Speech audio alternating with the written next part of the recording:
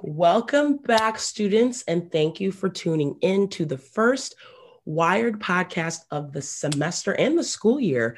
I'm just giving some background context to those students who haven't been with us last year or for those new Broncos joining us on campus. The Wired podcast is a collaboration between the Western Student Association, which is our student government on campus, and our very own wider media group on campus that assists student groups and different organizations to get the word out, make it entertaining for students on campus, and have overall great discussions. And so with this collaboration, we've felt a stronger bond between our different organizations and departments while also educating, serving, and helping students and advocating for them through these avenues. So we wanted to kind of keep the ball rolling this year because we saw really good turnout last year. So without further ado, we're going to hop into the first discussion of the semester, which is super exciting. And I have some special guests with us for this discussion. But first, we're going to go into introductions. I'm going to introduce myself. My voice may sound really familiar for you all. Last year, I served as a student body president for Western, had a lot of fun doing that, but now I'm serving as the graduate assistant for the Lewis Walker Institute for the study of race and ethnic relations. So I'll be working with them all year, helping out students and all of that fun jazz. I have with me Reverend Millard Southern and Dr. Santiago. He just dipped out, but he'll hop back in, maybe some technical difficulties. But Reverend Millard Southern, do you want to give a quick introduction about yourself, kind of giving an introduction about what our podcast is going to talk about today regarding faith and community? And then when Dr. Santiago hops back in here, he can introduce himself. We can get the ball rolling. Sure.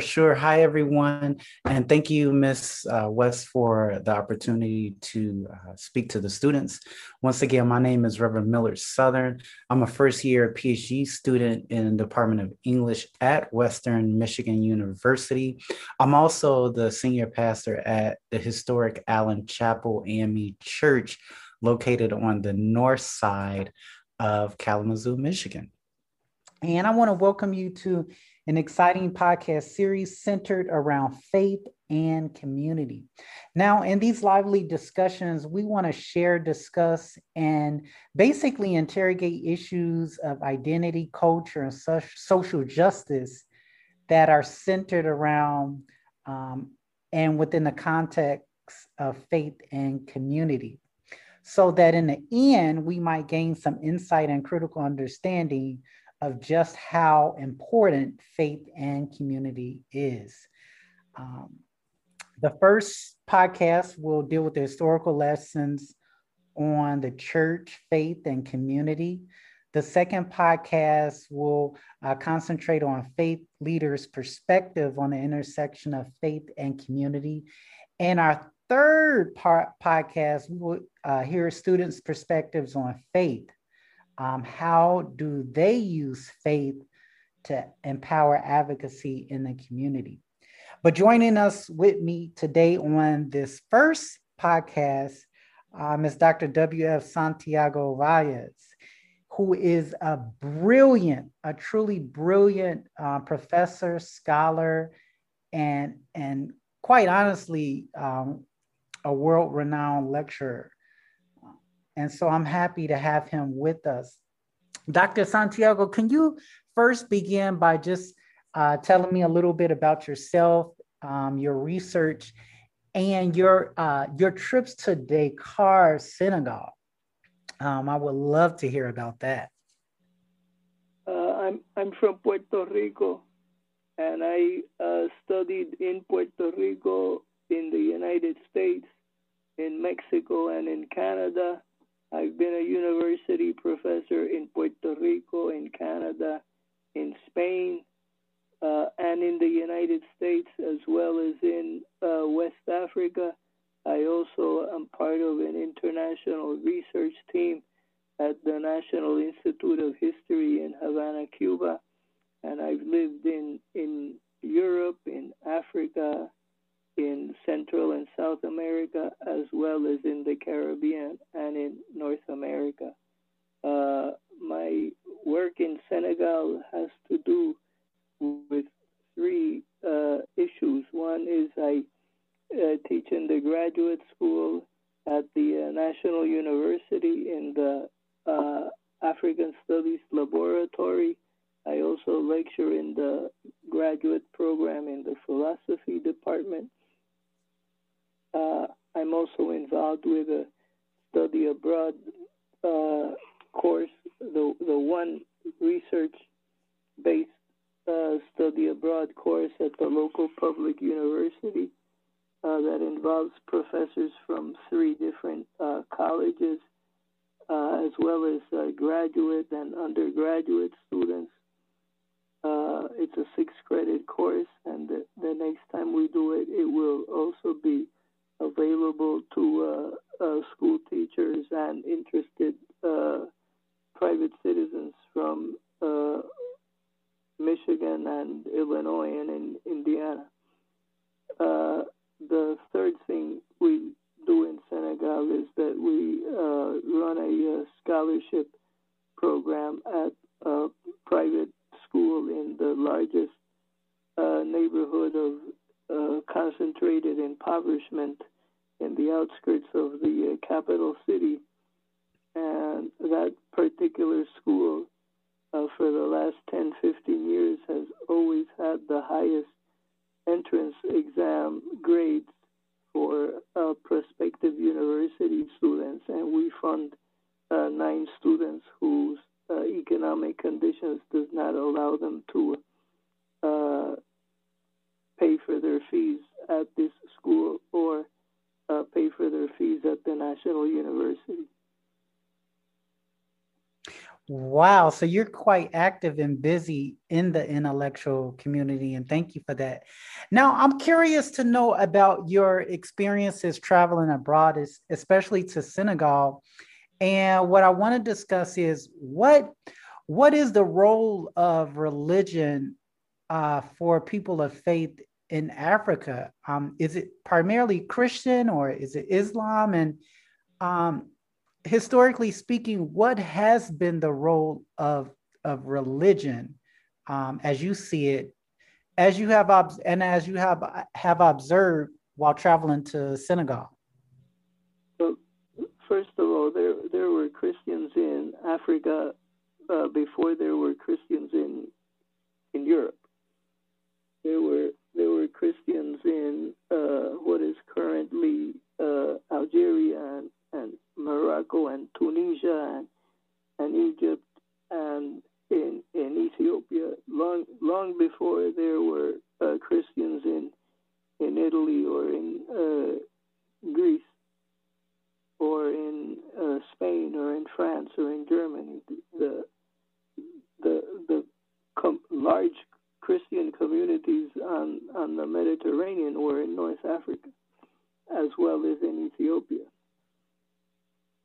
And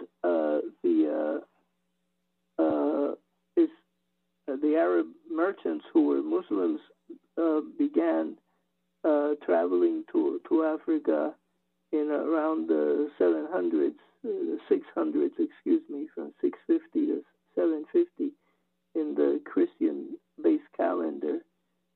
And they organized trading routes and also warehouses, much the same way that capitalism spread in Europe since the 9th century. And in most of the countries where my wife and I have worked, which is Mali and Senegal. I've also lived in Algeria and in Ethiopia and in Tanzania and Kenya, as well as in Ghana and Liberia. In most of those countries, the majority of the population is followers of the Islamic faith and the Islamic traditions and way of life. In Senegal specifically, the Christians make up about 2 or 3% of the population, and the Muslims make up over 95% of the population, and the animists make up the remainder 2 or 3%. And Islam, unlike Christianity, Islam is not a group of ideas that you believe in or a group of ideas that you commit to, but Islam is a way of life, and it is Islam organizes your life from the minute you wake up till the minute you go to bed, and you demonstrate that you're a Muslim by the way you organize your life every day, as opposed to preaching on Sunday morning. 89.1 Wider FM is the student-run radio station at Western Michigan University. Along with the Western Herald and Western Herald Video, Wider is part of the WMU Student Media Group and is supported in part through generous donations from listeners like you. If you would like to join this list of generous donors, please click the donate button at widrfm.org and support our mission for radio evolution. The website, once again, widrfm.org, on your radio at 89.1 Wider FM. Wow, that's great. No, that's great. And as you have traveled abroad, and especially in Africa and in Senegal, did you see a deeper understanding of different faith traditions living together and coming together and kind of working together? What did you observe in that regard? Well,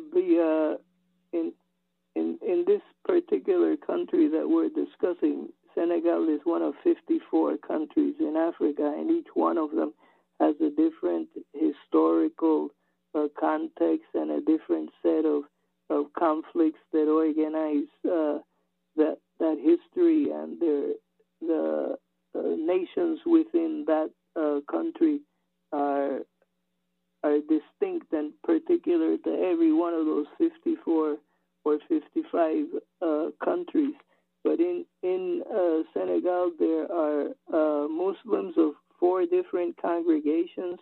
There are Christians from Lebanon and expatriates from France, as well as Africans who are Christians. And their ecumenical approach and peace and respectful approach means that you observe the holidays. Everybody in the country observes the holidays of the Christians, the holidays of the Muslims, and within the Christians, they observe the holidays of the Protestants as well as the holidays of the Catholics, in order to make sure that that peaceful coexistence is practiced on a daily basis. Wow. Oh, wow. Wow. Now, I want to talk about the next thing I want to talk about is the transatlantic slave trade. Now, can you set that up for me historically? So how was Senegal involved in the slave trade, and where did those enslaved Africans go to different parts of the world?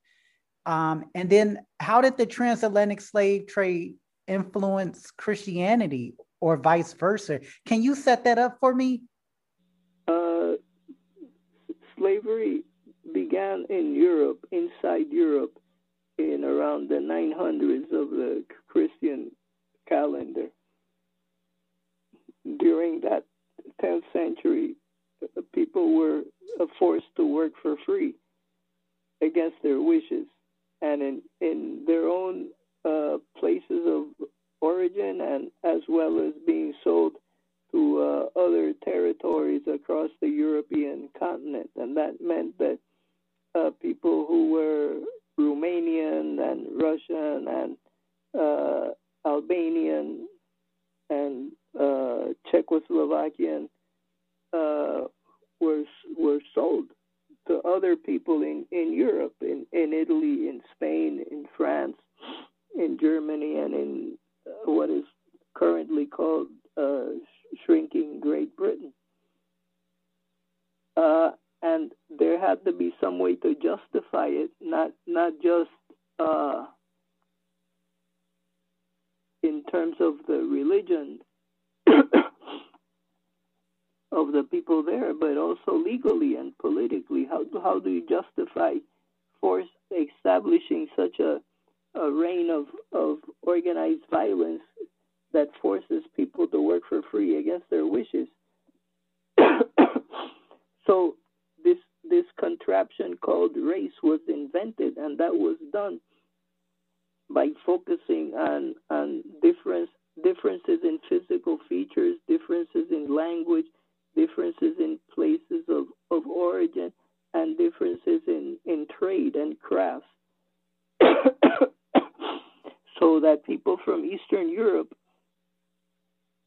from the areas that where Slavs came from, again, Albania, the Balkans, Russians, etc., from the Caucasus, were considered to be people of races that were not Europeans, and thus slavery could be justified legally and justified ethically as well as using quotes from the Old Testament and the New Testament in the religious communities. Around the 14th century, the 13th and the 14th century, the Europeans, after the Crusades, in order to steal the land of the Muslims who controlled Palestine, the Europeans needed to get to Asia, to China concretely, through routes other than the Silk Road, which was by then controlled by the Muslims, whether in Syria or in Turkey or in Egypt or in Iraq. They control the access to trade with China, so the Europeans were compelled to find other routes, and they started in Portugal and in Spain trying to go around Africa, and thus they also considered that it was a good idea to trade for African slaves in order to supply the labor force in the colonies of the New World.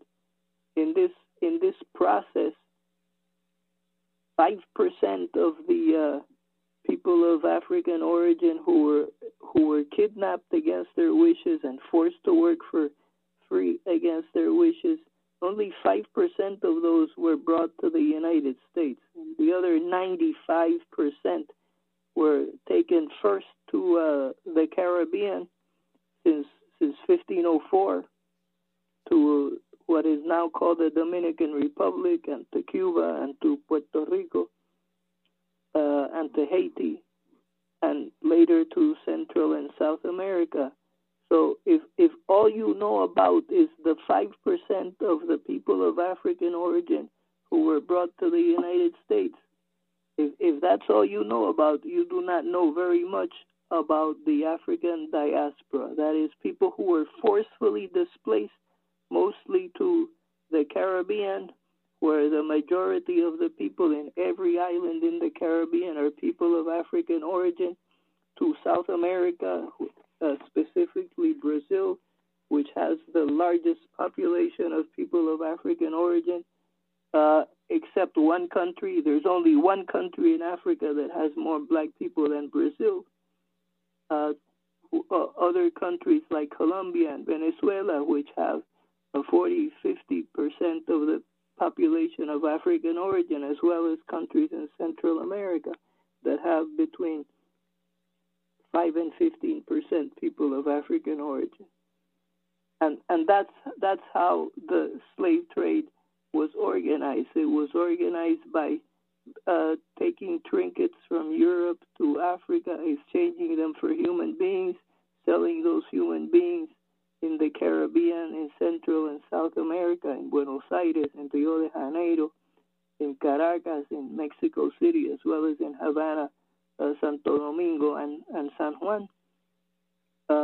And then bringing back to Europe or to North America, which was the backwater of the Caribbean islands as far as the British Empire was concerned, taking back to Europe some of the products that had been made in the Americas by those Africans and the remaining indigenous people who were forced to work for the white settlers. And this process began in the 1500s in Central America, in the Caribbean, and in South America, and then in the 1600s, by 1619 or 1620, in North America, which is like 125 years after this process was well underway in the Caribbean and in Central and South America.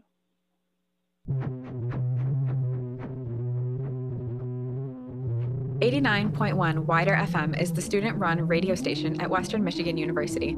Along with the Western Herald and Western Herald Video, Wider is part of the WMU Student Media Group, and it's supported in part through donations.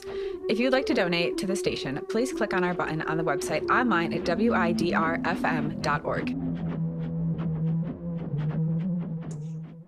As you have traveled and as you have engaged different cultures, you know, what can we learn about the African worldview of religion that will empower us in our own Black communities today? So what I mean is, you know, as we look at the African worldview of religion, what is it about that can empower us in our own Black communities today? I think that the same way that it was possible to come together around our shared work experience and our shared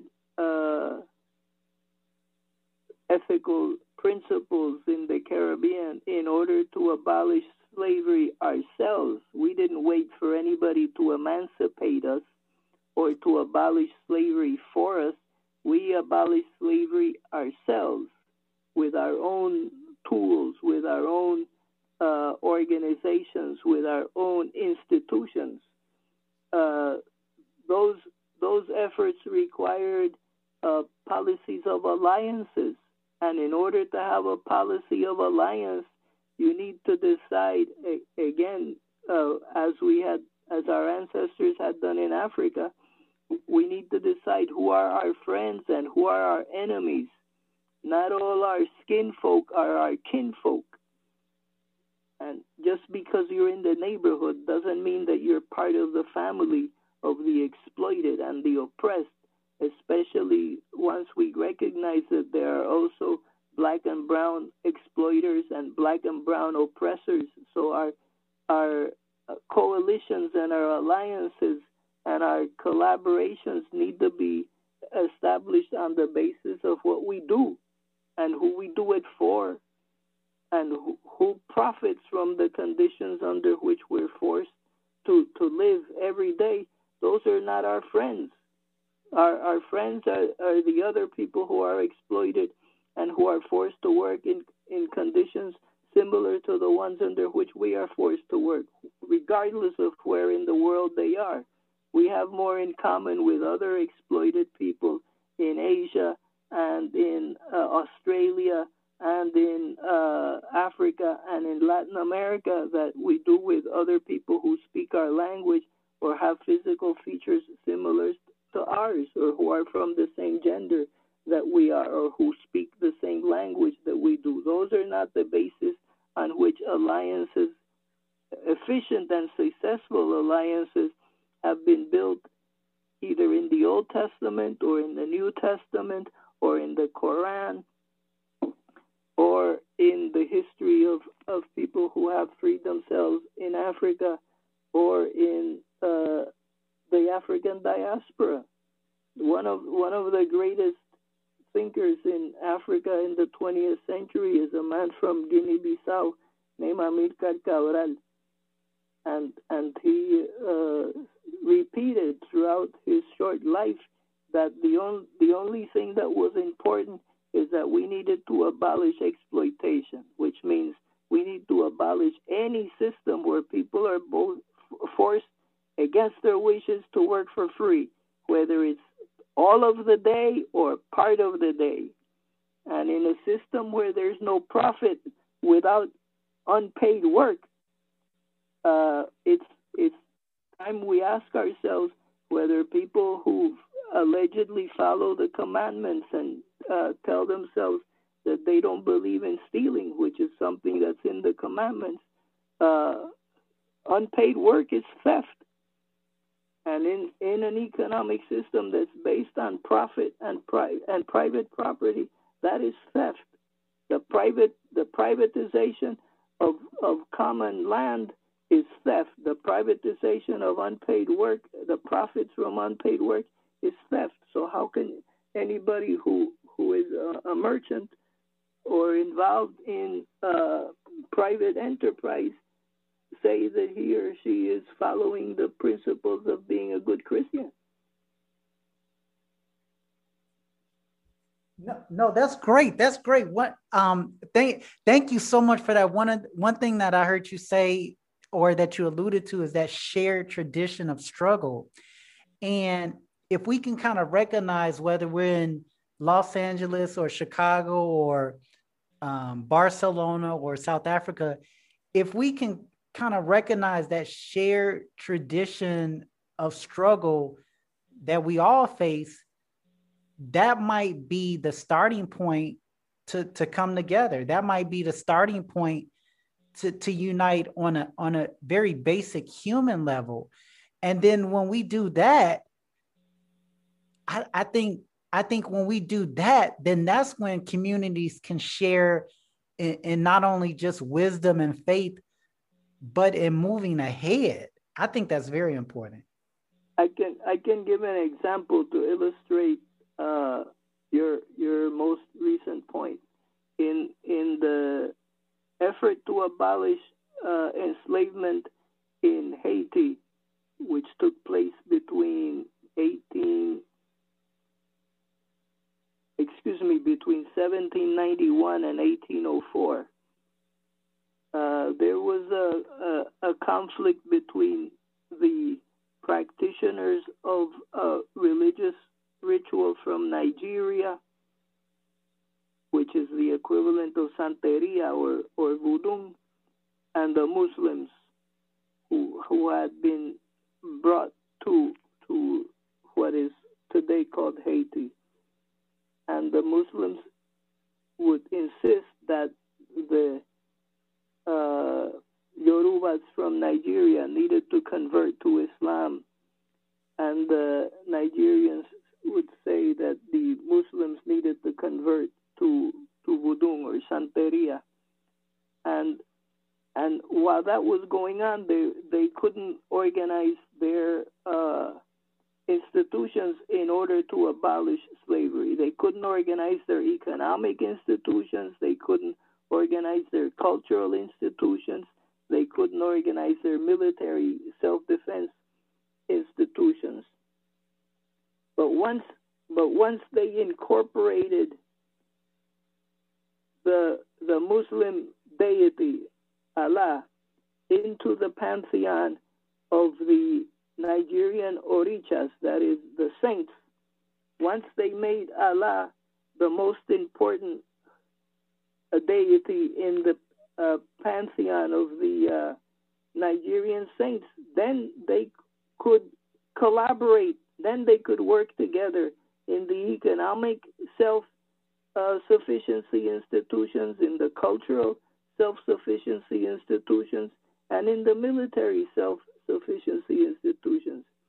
And once the Muslims accepted that they were part of this coalition, then they worked together, and then they became free. Wow, that's powerful. No, that's powerful. Wow. So whatever are the obstacles to unity, we can, if the goal is to overcome the obstacles in order to achieve self-emancipation and self-liberation, then we can arrive at some synthesis following Hegelian dialectics or Greek dialectics, whatever you prefer. Hey, this is Wider reminding you not to drink and drive. Alcoholic consumption while driving reduces function of the brain, impairs your thinking, reasoning, and muscle coordination. Driving after drinking can be very deadly. Instead, plan a safe ride home with a designated driver, or call a sober friend to pick you up. This has been a message from 89.1 Wider FM, online at widrfm.org. When the civil rights movement decided that voting was more important than equal pay for equal work, and when the civil rights movement decided that it was more important to be inside the institutions that were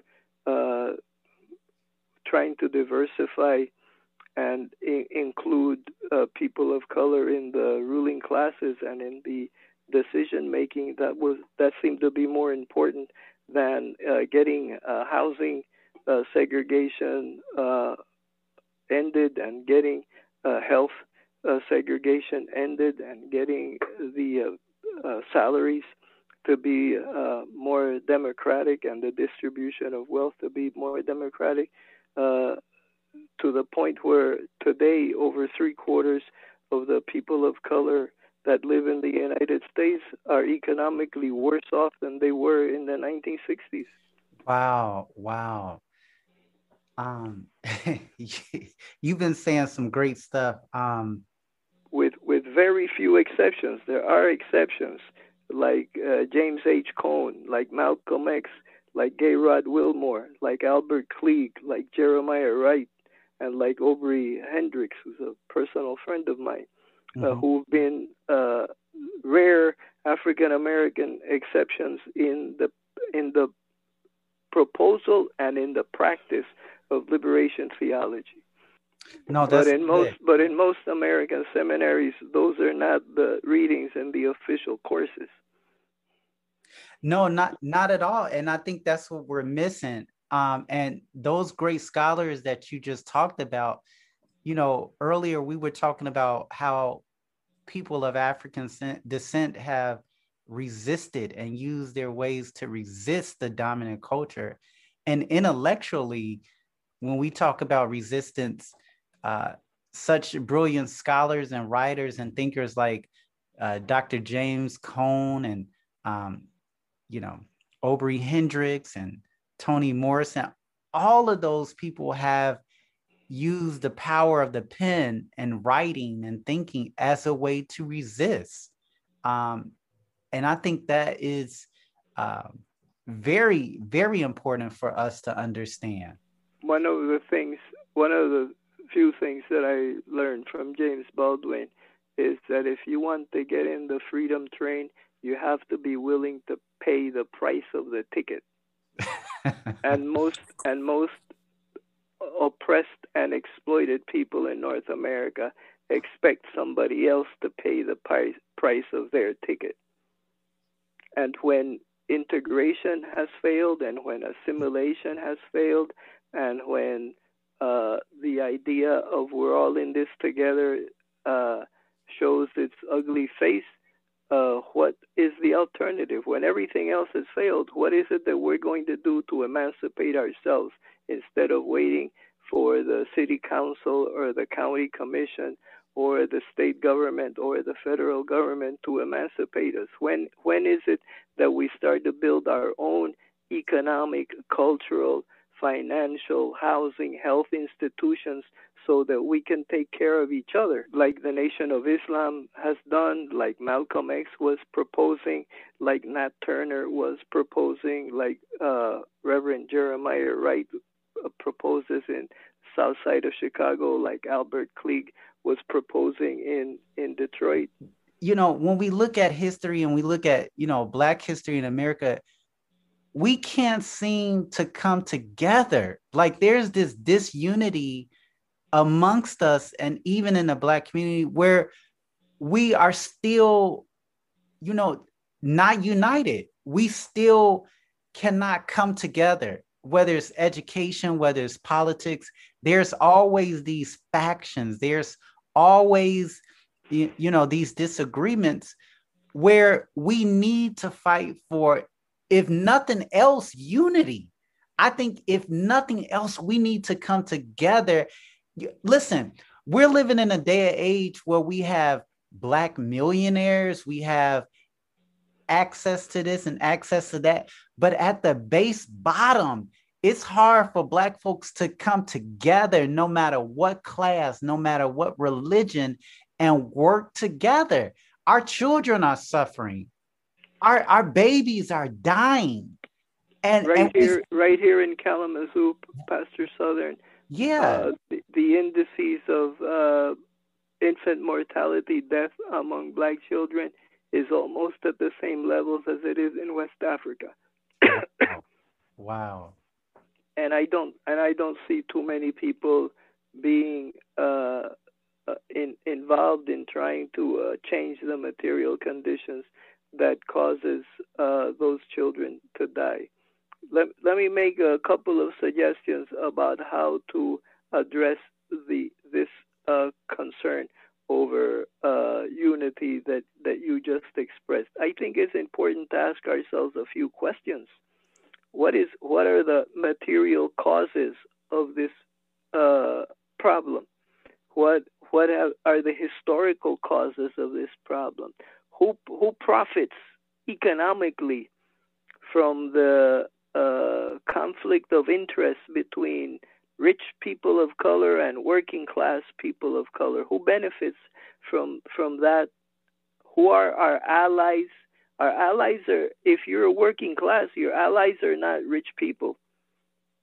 Your allies are other workers, other people who do the same kind of work that you do, or other people who are unemployed because the employers invest in robots or invest in information technology. And how can we come together with other working people who have the same economic interest and have the same interest in democratizing the way decisions are made? And a third question that we seldom ask ourselves with regards to unity is, how have people in other parts of the world who have the same problems achieved unity among the workers and among the unemployed and among the youth and among the women against the wealthy, against those who profit from the conditions under which we're forced to live?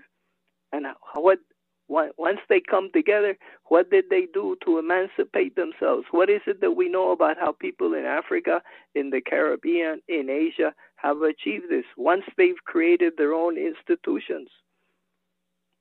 And what is it that we can learn from those experiences in order to adapt them in the present? And what kind of educational experiences and what kind of educational processes do we invent in order to share that information with each other? We use words the same way our slave masters and employers have taught us to use words for centuries. Democracy, for example, what does that mean? In Southwest Michigan, what does democracy mean in a region of this state, which is among the 5 most economically unequal regions in the United States? In Southwest Michigan, where proportional to the size of cities like Kalamazoo and Grand Rapids, there are more billionaires here than there are in Grosse Pointe. In the eastern part of the state, which is supposedly the richest part of the state. No, and how do we challenge the assumptions in the way this economic regime is organized? No, that's good. No, that's good. And I think those are important steps that we need to consider as we deal with liberation and freedom and democracy. It says we hold these truths to be self-evident, that all men and women are created equal. But the reality is, when you turn on the news or look on your iPhone, there's so much social injustice and inequality in our world, and especially in Kalamazoo. Well, if we understand that in order to have political democracy, in order for the vote to be worth anything, we have to have economic democracy. And if we come to grips with the fact that here in Kalamazoo, for example, to have economic democracy means that a living wage is $25 an hour in order just to address the basic needs of every family in the city, and people are settling for less than $25 an hour, and they think that's progress. It reminds me of what Malcolm X said about progress. That means that if you have a 9-inch shank sticking in the back of your ribs, and somebody takes it out 3 inches, that's not progress. It's not progress to settle for $15 an hour when you're still $10 short in order just to satisfy the basic needs of a dignified life. The Western Herald Video, and 89.1 Wider FM make up the WMU Student Media Group. We are supported in part through donations. If you would like to donate to the station, please click on the button on our website online at widrfm.org. Do you think faith leaders in the faith community have a responsibility to speak against economic injustices and social injustices? Do you think our faith leaders are called to action when it comes to seeing those inequalities in our community, whether they be economic or political?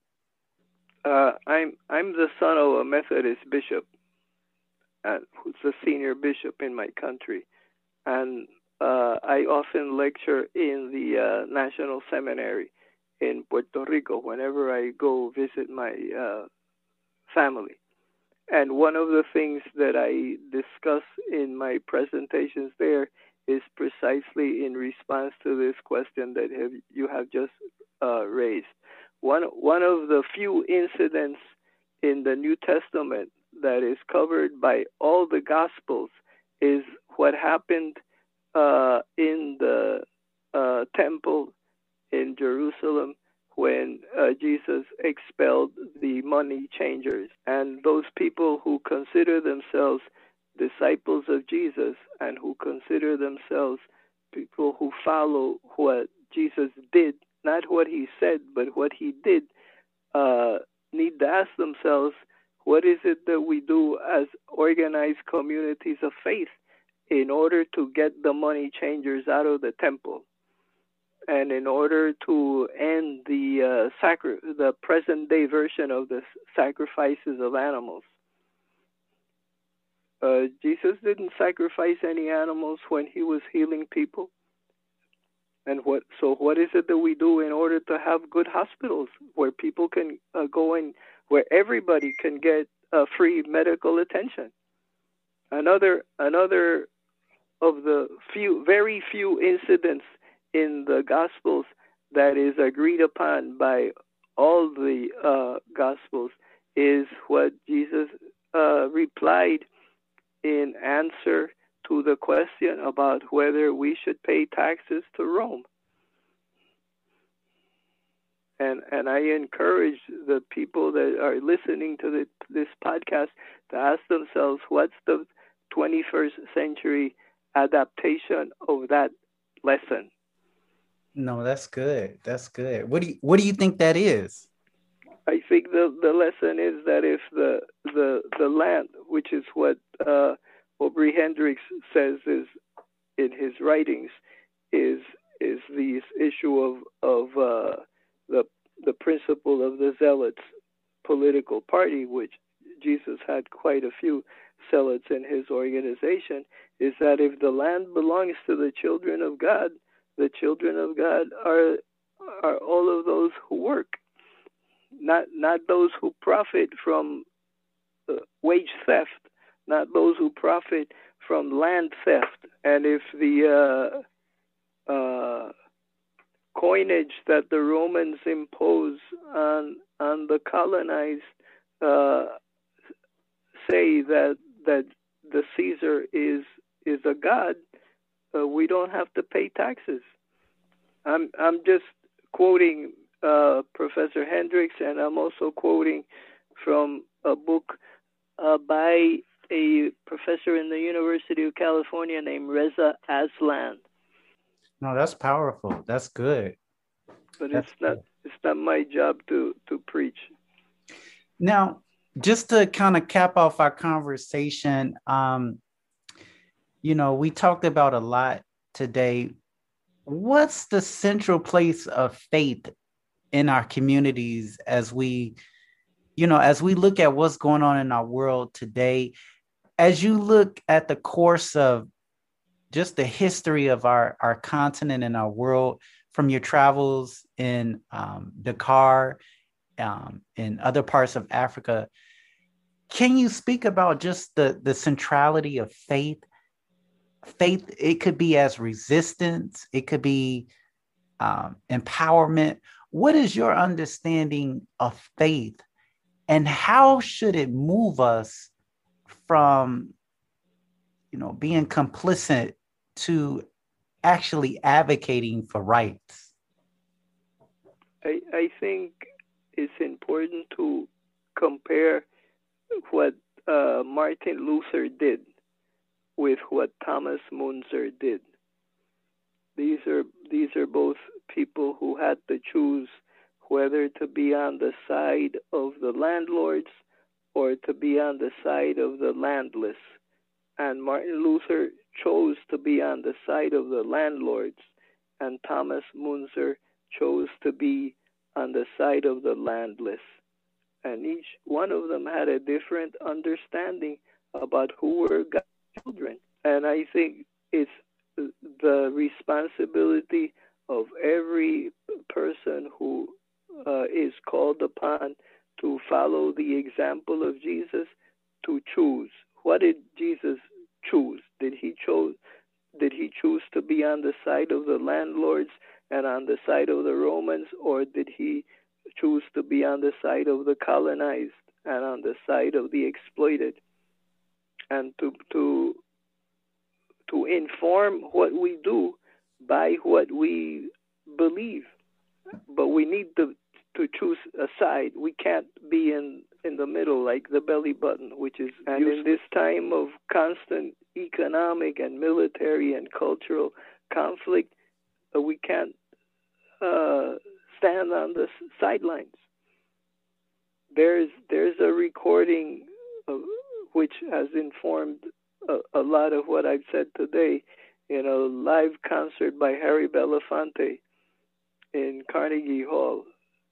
And I encourage your listeners to go look for that record.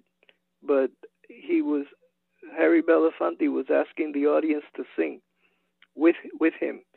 And the orchestra was going one way and the audience was going another. And in the middle of the song, Harry Belafonte stopped the concert and he said, "No, wait a minute.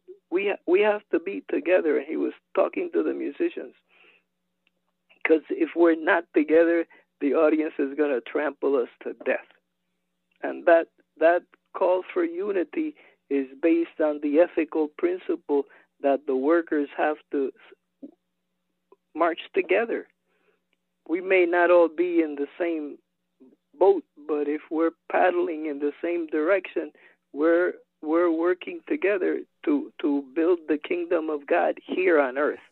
No, that's powerful. And you speak of music, and I'm thinking of John Coltrane, especially "A Love Supreme," because we're talking about faith and unity and being resilient.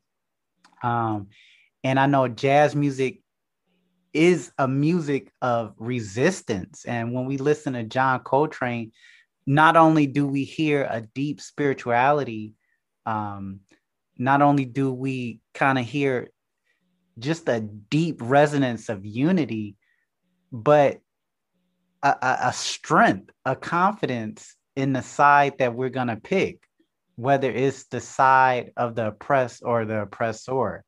And I think the richness of the African-American experience here in the U.S.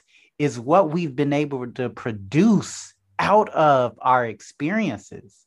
Namely, I'm talking right now about jazz music, and just our cultural artifacts speaks volumes about our resistance, just our cultural artifacts. And if we could just deal with that, if we can deal with the Harry Belafontes and the John Coltrane's and Aretha Franklin's, then maybe, just maybe, we could see a little light ahead. Because it's our artists and our poets and our singers that force us to reach for this faith and beckon us and call us to reach for this faith even beyond what we see. And you know, when you mentioned Harry Belafonte, it struck a chord in me, because I'm just thinking of that time and that era, especially, you know, in the 50s and 60s, where even the Black arts movement and the Black arts, they really pushed us to a deeper consciousness of our spirituality and our Blackness. Well, the examples that I have, I don't know very much about John Coltrane, even though Cornel West mentions him practically every time that he speaks in public, and I have a great deal of respect for Professor West. He's part of that intellectual lineage that we mentioned earlier of Malcolm X and Gerald Wilmore and Albert Cleage.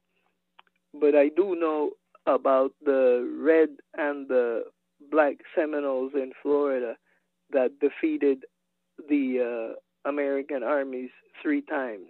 And I do know about the Maroons in Dismal Swamp in Virginia. And I do know about the Republic of Jones in Mississippi that defeated the Confederate Army, like the Apaches and the Comanches did against the American slavers in occupied Mexico, which is Texas and Arizona and New Mexico and Colorado and California. And these are examples as well of people who came together against their enemies based on their vision and their understanding of a better world. And unless we have an alternative of another way of organizing society, organizing the production of our needs and organizing the distribution of the profits and creating universal health care and desegregated housing, resistance is not enough unless we have an alternative vision of society, of all of it, the education system, the healthcare system, the housing, the transportation, the decision making. In the next 10 or 15 years, African Americans and Latinos are going to be the majority in this country, and there's no university in the United States that's preparing the graduates for the demographic and linguistic inversion. English is going to be a minority language in this country in the next 10 or 15 years. And the United States is going to either look like South Africa and its apartheid system politically. The United States is already an economic apartheid system, or it will be democratic. But who has an inkling of what an economic democracy would look like? How many of the people who are listening to you have participated in the election of their school principal when they were in high school or in university, in the election of their department chair, or the election of their dean, or the election of the provost, or the election of the university president? None of the people who are listening have ever seen any of that, because these are not democratic institutions. But when they graduate, they're expected not just to talk about democracy, but they're expected to practice something that they've never seen. When in the Methodist Church, a bishop is elected, who participates in that election? Do all the ministers in the conference participate in that election? Do all the deacons participate in the election of the local minister? Only in the Baptist Church. So how do we talk about democracy if we don't practice it daily? No, that's good. That's good. My final question, can you just give us a few parting words and ways to move forward, as a people of faith? Just some parting words or some remarks about this conversation on how we can move forward. Well, I suggest that we devote a lot of our study time to investigating what liberation theology practitioners have done in Central America, in South America, and in Africa.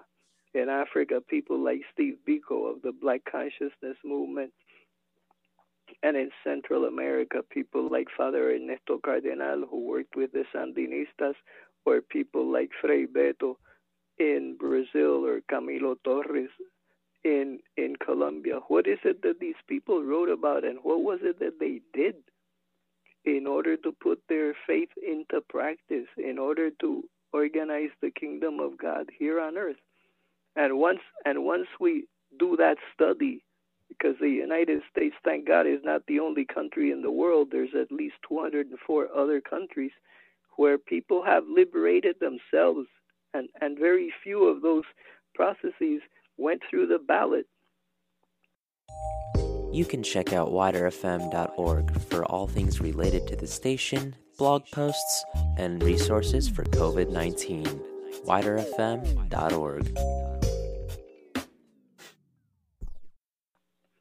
And once we have that information about what people in other countries have done, then the second part of that conversation here in the United States needs to be, how do we adapt those experiences of self-emancipation to the difficulties that we have here, difficulties that are going to increase in the next 4 or 5 years, because this economic crisis and economic depression that we're in is going to require the employers to invest in robotics and in information technologies, which means that in the next 5 to 6 years, half of the jobs that existed in 2013 are going to disappear. And as the evictions and the foreclosures and the dispossession increases in the United States in the midst of this health crisis, when there's more people homeless in the street, what is it that people of faith are going to do in the midst of this economic and cultural and military and political crisis in order to live their faith on a daily basis? How do we adapt? The examples of what's happened in other countries requires that we study, and that we create book clubs, and that we create public places where we can talk to each other about these things. And that's why I'm very happy to have collaborated in this conversation with you. Wow. Dr. Santiago, I just want to, from the bottom of my heart, just thank you for just taking time out of your busy schedule just to talk with me, with us. I hope this is not the last time that we talk. I hope this is not the last time that we're able to just have a conversation on some of the issues that matter within our faith community. I look forward to just talking with you further and gleaning from your wisdom. Let me just close out by thanking Ms. Taylor West and the Lewis Walker Institute for the opportunity to host these conversations on faith and community. I think we have a couple of guests that have been listening to us and are plugged in. I just wanted to recognize them as well. But again, lastly, let me just thank you so much. And I appreciate all of the wisdom that you have given us in this conversation. So thank you so much. Just one last thing. Race and ethnicity is not about folklore. It's not about ritual. It's not about the meals or the way we dress. Race and ethnicity has to do, as I mentioned earlier, by what we do every day to produce our basic needs and to make sure that everyone, regardless of their place of origin or language, has access to all the resources and all the services. So thank you, Dr. Santiago. I think that's it.